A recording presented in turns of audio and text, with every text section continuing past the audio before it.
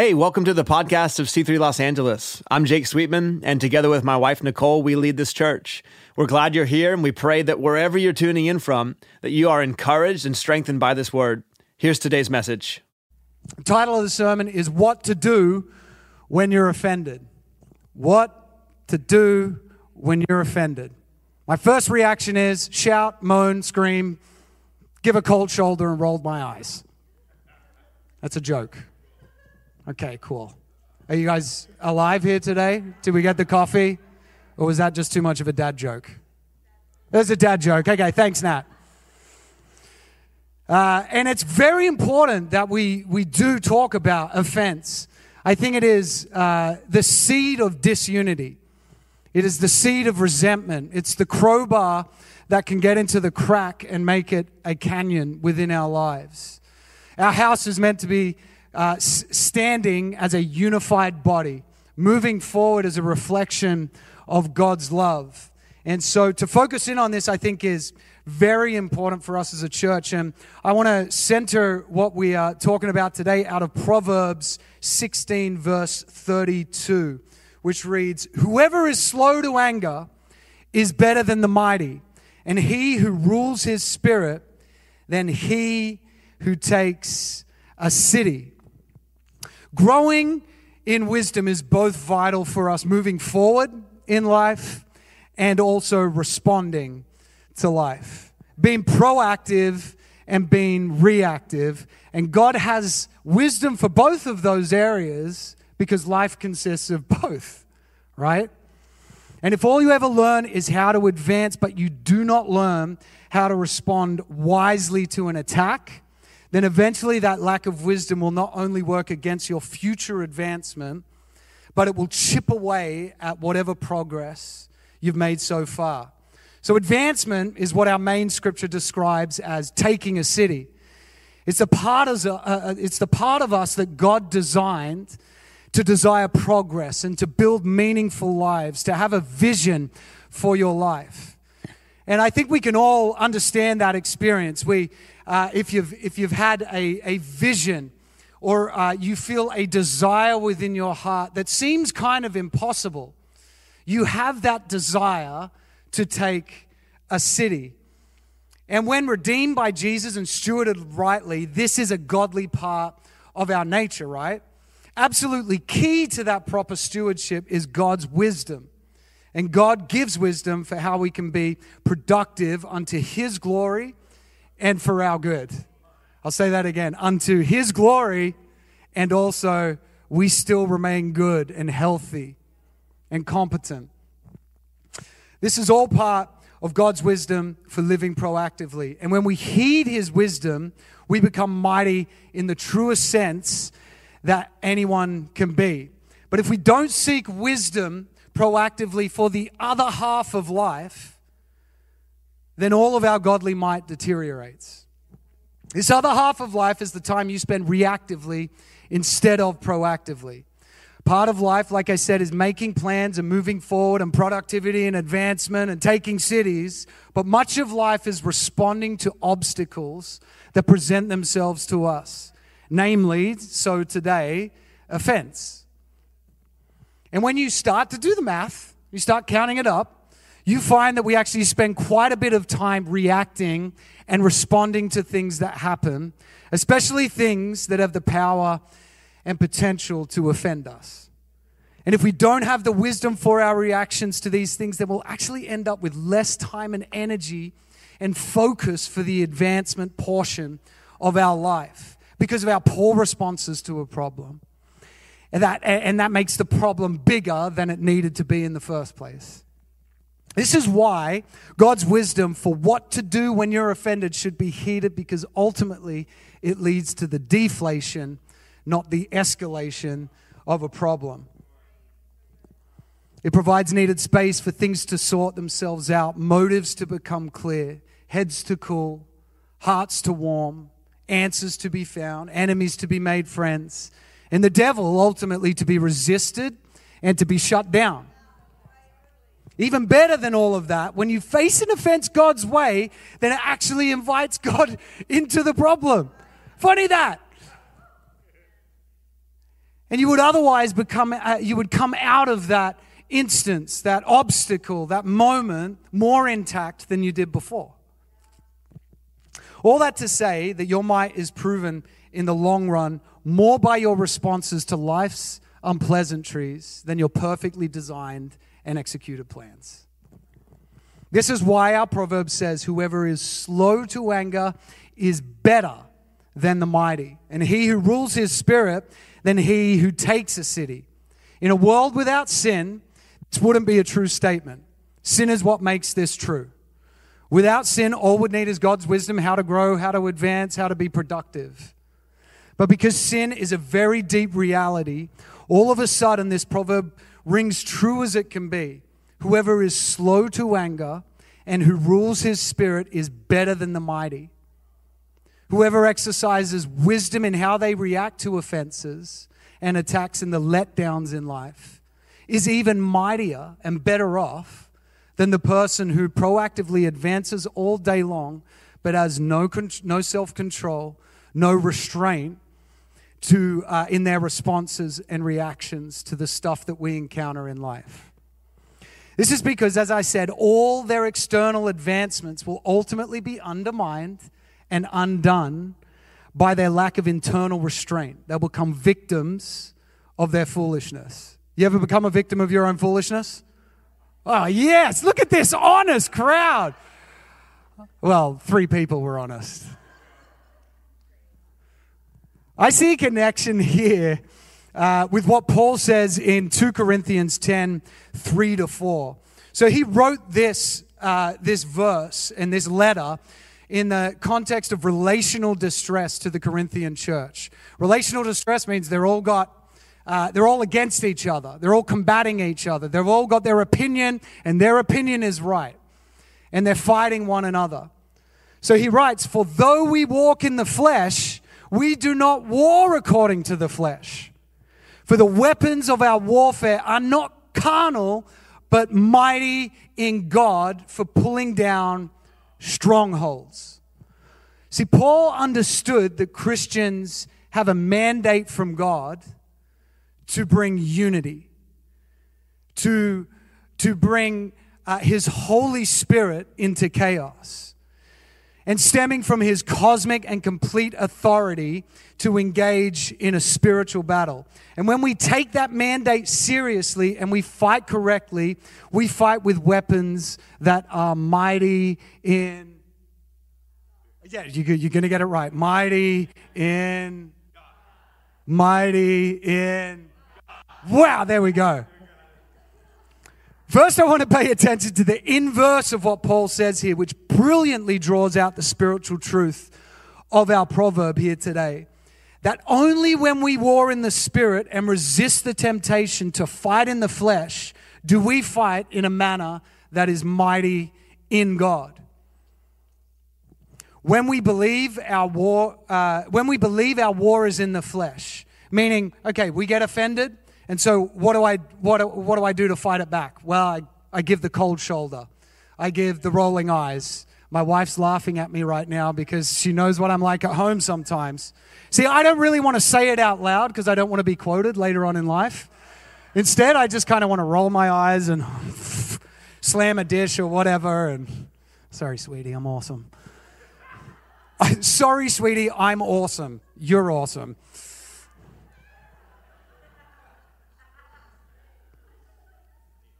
So we choose to fight in the flesh rather than in the spiritual realm. Then we get caught up in the wrong battles and therefore become voluntarily ineffective, impotent, and ultimately unwise Christians. In other words, when we are quick to get angry with someone and retaliate against them because they hurt us, not only do we experience that life is a life that is not mighty in God, but we also actively work against the possibility of a life that is mighty in God because we've switched over to trying to be mighty in flesh. You cannot be mighty in God and mighty in the flesh all at once. You got to make a choice. You know, I have a funny story that when I was engaged to Christine, we went and picked up my goddaughter over in Highland Park, and we were driving her down to Santa Monica Pier. And as we're driving along, it was awesome. It was great. It was such a fun day. Frenchie's laughing in the back. We're listening to some David Bowie. I don't know, and just everyone's having a good time. We come up, and you know when the lanes merge on the freeway, and two become one. You know, okay. Now, I live in a world where one car's ahead of you and then you pull into that behind that car and the car that's kind of next to you pulls behind you. Does everyone else accept this as a reality and live in that world? Okay. So there I am pulling up, and all of a sudden this guy just starts pulling up beside, and he swerves in and almost hits the car. So I slam on the brakes and I calmly say, "God bless you, brother." And we continue on and we have an incredible day. The reality of it is I sped up, I wound down the window, and I began to consult him on his driving efforts. While in the back, Frenchie is going, "Why are you waving at that guy with one finger?" And I just said, "It's..."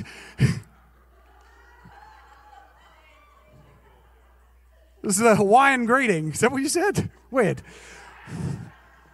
And my wife-to-be looks at me and is like, "What are you doing?" And she said something to me later that really affected me, because as a man, I'm like, I'm kind of here to protect, and I got to show that I'm strong. And someone's trying to hurt my wife, and he obviously wasn't. He was just in a rush. I live in a particular world, and I have to learn an acceptance that not everyone else lives in that world. That's my key to driving very politely these days. But she said to me, "You know, I've never not felt secure with you until that moment." And it cut me so deep. I was offended, and I had to learn how to respond. But I realized that anger is not the response. Anger is never the response. And just like the scripture I read before, Psalm 46, it says, God is our refuge and strength. I love that God puts an "and" in a lot of these things. You are the Lord, my light and salvation. See, I have a lot of bright ideas, but they're not ultimately salvation. See, I have a lot of places that I can run for refuge, but there is no strength in that refuge. When you run to God, you not only find refuge from the storm, but you find yourself being strengthened from the inside. I think a great question to ask yourself, maybe not in those moments, might be difficult to, but after these moments and even now, is to say, how effective is my anger at growing my marriage? How effective is my anger at growing the house of God? How effective is my anger at displaying and reflecting the love of God? See, I know, and you know, that we are called to be a reflection of God's love to the world. He said that this place will be a light unto the world, that all would come streaming in. It would be the chief of the mountains. But it's really hard to display the love of God when your own heart has its hands fastened to offense, to anger. So we've got to learn how to deal with this. And this is why whoever is slower to anger is better than the mighty, and he who rules his spirit than he who takes a city, because you can only be mighty in God to the extent that you are not trying to make a show of your strength in the flesh. And you can only advance in God's purposes to the extent that you don't get tricked in advancing the devil's agenda. That agenda is division. That agenda is disharmony. That agenda is self-righteousness. That's why it's so important that the singers get along with the other singers, that the drummer gets along with the guitarist. Because Jesus says, if you come to the altar with your gift, but you yet hold an offense to your brother, leave your gift at the altar and go and reconcile with your brother so that your worship can be pure. It's so important for us as a church to live harmoniously with one another. Thanks, Ella. The key is in the authority we maintain over our anger and the rule we exercise upon our own spirits. This is precisely what Paul is having to do with the Corinthians, who were rebellious and arrogant. He could have flown off the handle at them. Paul was no doubt one of the brightest minds that has ever walked the earth. He could have torn them apart with his intellect, torn them apart with his spirituality, but he chose not to. He understood that God's goal with the new covenant is to build up his people, not tear them down. And that is called a grace culture. That's called grace. Grace culture is a growth culture. And this is true in your relationships. Grace isn't simply forgiving the wrong. Grace is using godly weapons to defeat the devil and to build relationships. The person who builds with grace asks, what is the power of God capable of doing where there is offense and there is hurt? At minimum, the power is capable of helping us to manage our response. Being slow to anger is the outcome of God's power. And even being like God himself, described in the scriptures as being slow to anger. This is ultimately why God gives wisdom for responding to life, not just moving forward in life. Because when we get those responses right, we can move forward that much more consistently and correctly.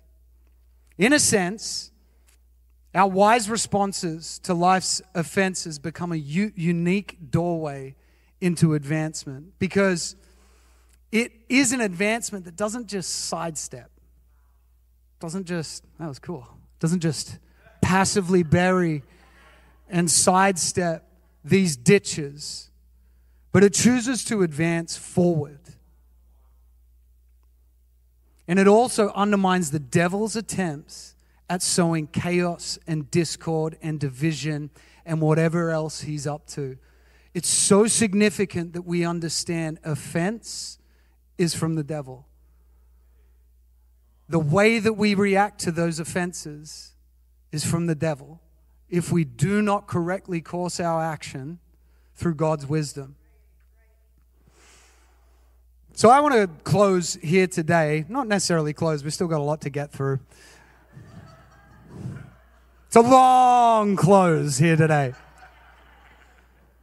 I want to look at 3 specific pieces of God's wisdom for how to respond to life. For what to do when you're offended, because if we can get our response right to the million offenses that are no doubt going to be coming our way, then we will not only advance like we should, but we will do it with so much far less weight around our shoulders, burdens on our backs. And there will be far fewer successful stumbling blocks in the way. And that's what Jesus calls offense, by the way. He calls them stumbling blocks. When others sin against you is an invitation for you to sin back in return. That's why it's called a stumbling block. Am I going to stumble? Am I going to step on it? Will I just sidestep it and passively move through my life, harboring all of these resentments growing inside of me? Therefore, when it comes to offenses, manage the health of your own spirit. Pay attention to your own desire to sin. To apply a point from another one of Jesus' teaching, pull the plank out of your own eye before you begin trying to pick the specks out of everyone else's. Has anyone met Mr. Old Plank Eye? Yeah? The guy's like this, and he's like, hey, how's it going? Didn't say it kind enough back. Bang! Offense. Oh, I'm going to come over here and I'm going to bang! Offend this guy. Just always something wrong. Good old Mr. Plank Eye. He's the Bible pirate.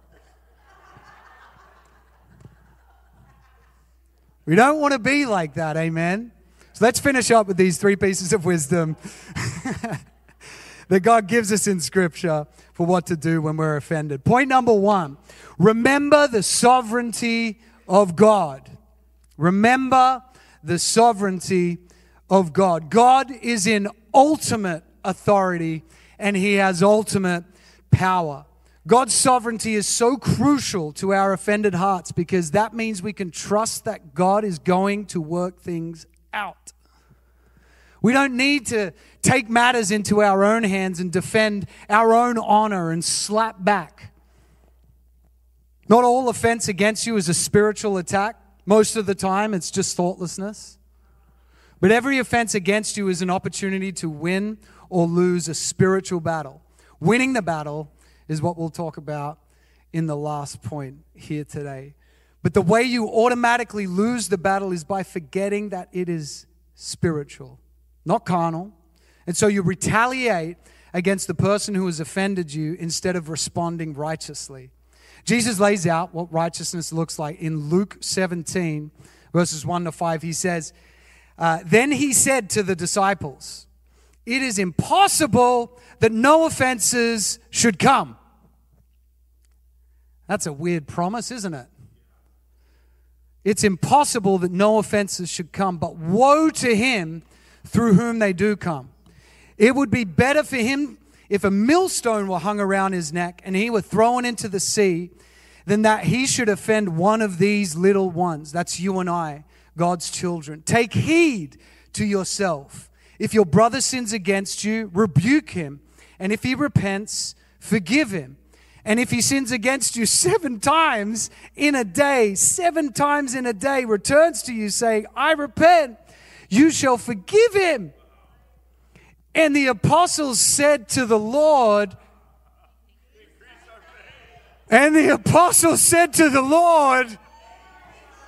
oh God, increase our faith that we would be able to respond in these ways. He says, firstly, go to the person. Don't gossip. You don't need to go around to the Facebook forums and start putting up your little collective hate scripts. I don't know. You don't need to go with the gaggle of girls or with the boys to the bar so that you can moan and groan your way through it. No, it says go to the person.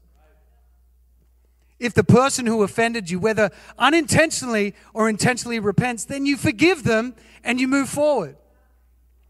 To repent means that they recognize they hurt you, accept responsibility, and change their behavior, if indeed it was grounded in some kind of misunderstanding.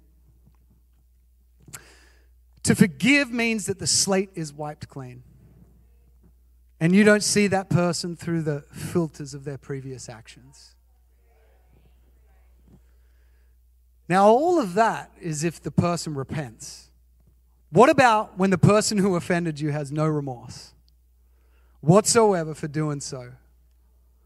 And now you are even more deeply offended and you want to retaliate and you want revenge somehow. Even if revenge is like I do, cold shouldering or rolling your eyes, giving them the silent treatment. I'll tell you the answer. The answer is that you still forgive them. But there is another degree to forgiveness that needs to be understood first. First, I just want to say the Lord's Prayer says, forgive us our trespasses as we forgive those who trespass against us. Forgive us our trespasses as we forgive those who trespass against us. There is no caveat that comes afterwards if that person is they're in a repentant state. If they're asking for forgiveness, if they're accepting. And the reason why we have been empowered to do so is because Jesus hung on a cross in the place of our offense, in the place of our sin. I just love that. These are reminders for me that just tick the box when I'm going through life. They do not need, there doesn't need to be this repentant side from them. If they are unrepentant, guess what? I've been forgiven of all sins. I will show the same mercy and pass that judgment on to God, which we will get into. To forgive means to hand the wrong that was done to you over to the only one who can judge justly. That's remembering the sovereignty of God. This becomes incredibly important when someone isn't remorseful at all for hurting you, because that's when you're dealing with a very unjust outcome, right?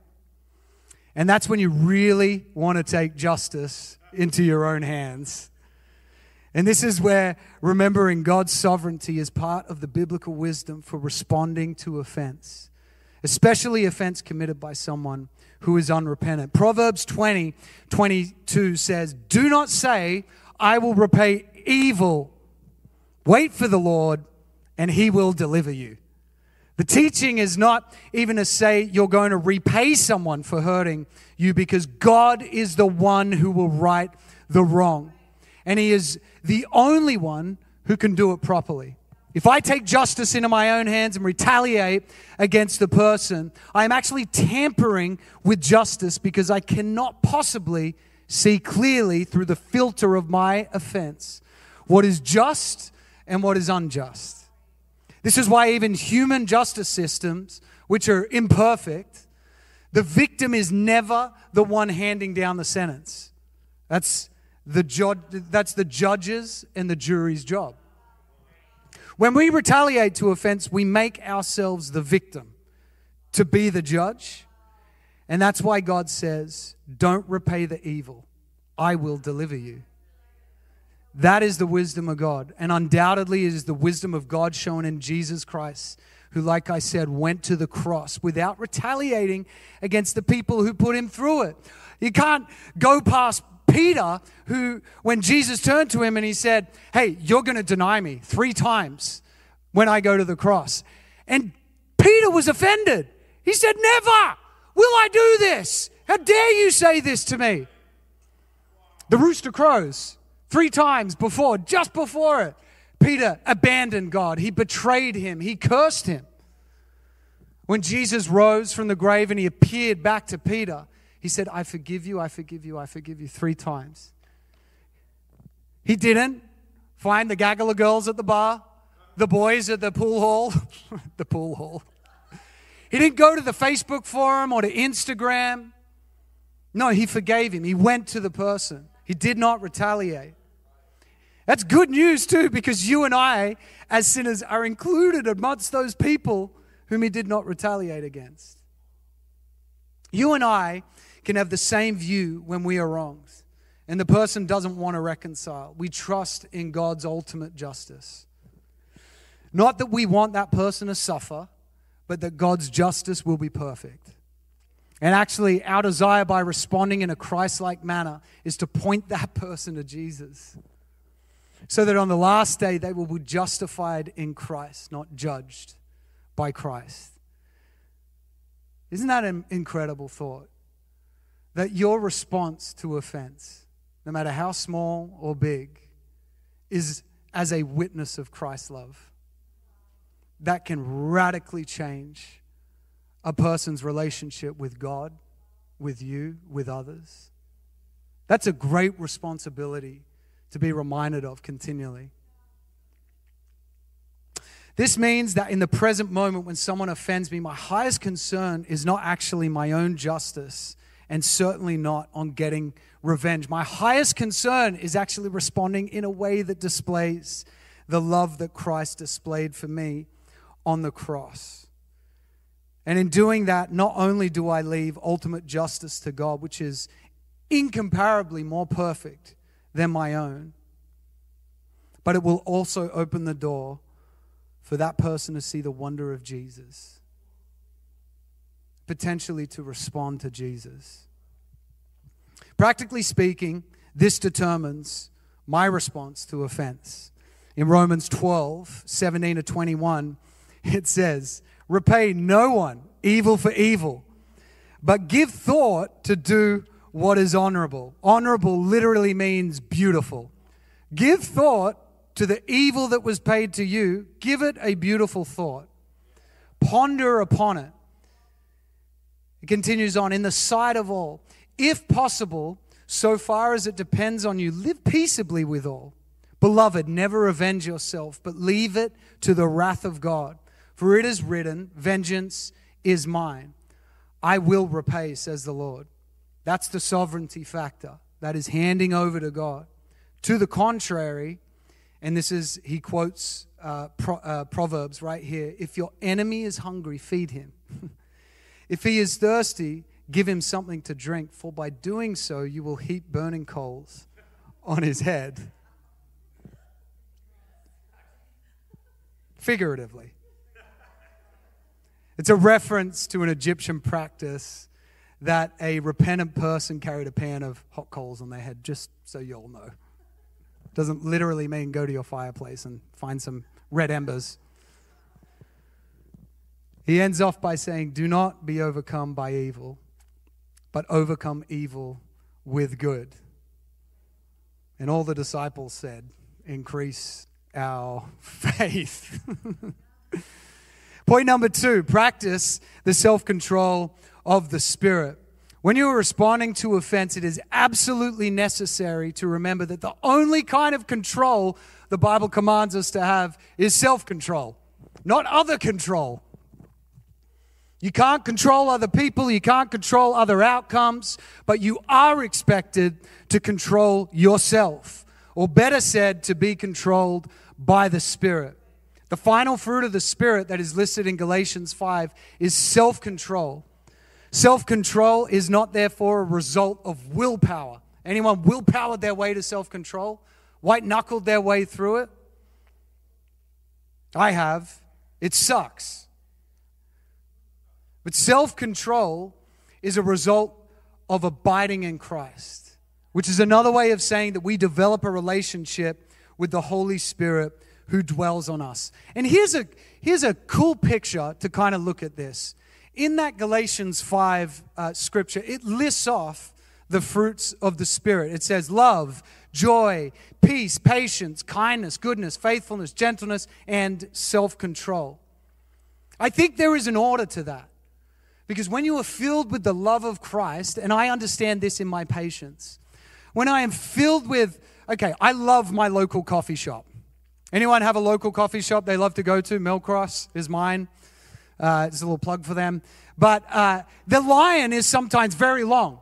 Now, Starbucks is one of necessity for me, right? The line's never really long there. But because I love the coffee at the longer line, I will endure and be patient for it. When you begin to grow with the love of God, you will find an overflow into your joy, into your kindness, into your patience, into your gentleness. If you begin to get short on these qualities, begin with, where is my love? Where am I placing my love? What is my love growing from right now? The reason that you need self-control is because you will be tempted to act out of control, right? And sin in response to being offended. It's awesome that the Holy Spirit produces the weapons that are mighty in God within us for the purpose of responding to life's obstacles. God wants to help your response to life, not just your plans for life. The hardest part of self-control, and I am a victim of this, is not the external but the internal. You can will yourself oftentimes into not telling someone off when they hurt you, but managing the condition of your heart after you've been hurt is another matter for which we need the Holy Spirit to produce self-control that empowers us to resist digging the circles within our minds so deep that we feel stuck. I have a saying that I kind of do my best to live by, which is do not have conversations with people who aren't in the room. Now that may sound worrying. You're like, he talks to people? Well, I don't know about you, but sometimes there can be an offense and I'm driving home and I go, well, this is how I'm going to really respond to him, and I'm going to go around and then I have a conversation. This is what they'll say and this is what I'll say back, and it's going, I'm going to get him. Anyone like that? Anyone have that little record that runs around in their mind? Did someone just say, oh no? Amazing. We need to seek the Holy Spirit so that our meditation can be on truth and not on lies. That's what I would call harboring an offense. And an offense is a lot like, as we've all heard, harboring bitter. Oh, he harbors bitterness, or yes, I harbor resentment or whatever. I like to see it as an actual harbor, and the resentment or the offense or the bitterness is actually a ship that's pulled in. And the longer that I meditate and ruminate on those conversations or those thoughts, the more I am inviting the pirates on that ship to come into my city of peace and refuge and strength. And I'm putting food on their table, saying, here you go. And before long, Mr. Captain of the pirate ship goes, hey, guess what? This place is like Tortuga. Why don't you come? And it starts calling his other friends. One offense just starts calling his friends, and the other one comes in. And before long, your dock is so filled up with bitterness. Your city is being pulled apart at its seams because of resentment. The peace can't even get in. The joy can't even find a place to dock. And everyone on the boat's going, little joy's jumping around, and peace is jumping around, and grace is jumping around. He's like, I'm hungry. Let me off. We have to seek the Holy Spirit to clear out this harbor of offense, to clear out this harbor of bitterness and resentment so that we can live strong. Proverbs 25:28 says, a man without self-control is like a city broken into and left without walls. A lack of self-control, meaning quick to anger or quick to judge, doesn't just derail your own forward progress in life. It actually leaves you vulnerable to losing whatever ground you've gained. The harbor of peace being taken over by resentment. Ephesians 5:26-27 says, be angry and do not sin. Do not let the sun go down on your anger and give no opportunity to the devil. This is a clear warning from Paul about sin, leaving a door open for the devil to begin influencing us. And guess what? Not dealing with your anger and failing to forgive those who sin against you is one of those sins. It's the sin of unforgiveness. And you need the self-control of the Holy Spirit to help you close that door and set your mind on heavenly things instead of sinful things. And this is hard, but as the disciples said, increase our faith. Why don't you say it with me? Increase our faith. And just as a practical note, we're coming to a close now and the band can come up. Just as a practical note here as well, like I said before, don't have conversations with people who aren't in the room. Secondly, when I feel fiercely overcome by emotion, I have a three-prong attack: remove, reflect, and return. Remove myself from the situation so that I can find a little bit of clarity. Reflect. I do not reflect upon the other person and what they've done wrong. I look at myself and ask myself, why am I wanting to respond in this manner? And then I return. And I think a few of us as Christians need to get the courage to return and have a conversation with people who have offended us. Now, I don't mean like little things. I mean where there is a real offense, that we return and we have a conversation. There is healing in those conversations. And then my third and final point here today is stand firm against the devil. Oh, I love that one. Stand firm against the devil. Like I said, every offense is not a spiritual attack, but our response to offense is part of a spiritual war. And the devil wants to conscript us into his agenda. His agenda is our retaliation. God's agenda is our righteousness. And in the case of spiritual warfare, the only path to the deflation of the problem is to engage and fight with the weapons that Paul called mighty in God. The devil doesn't go away because we ignore him. He's an instigator, a deceiver, a manipulator. He is a liar and the father of lies. His head doesn't cool, his heart doesn't warm. He is only to be conquered and crushed by taking up the authority of Christ and putting on the full armor of God. The point of this, as it regards offense, is that the devil is an opportunist. He would love every offense you experience to become an opportunity for him to bring all kinds of havoc into your relationships, into church, into your marriages, into your families. So don't stand for it. After you have allowed God to be the judge, and after you've invited the Holy Spirit to lead you in self-control, then take your place and stand firm against the devil. Ephesians 6:13-14 says, "Therefore, take up the whole armor of God, that you may be able to withstand the evil day, and having done all, to stand firm. Stand therefore." It says in the Bible, resist the devil and he will flee from you. Resisting him is standing in the armor of God.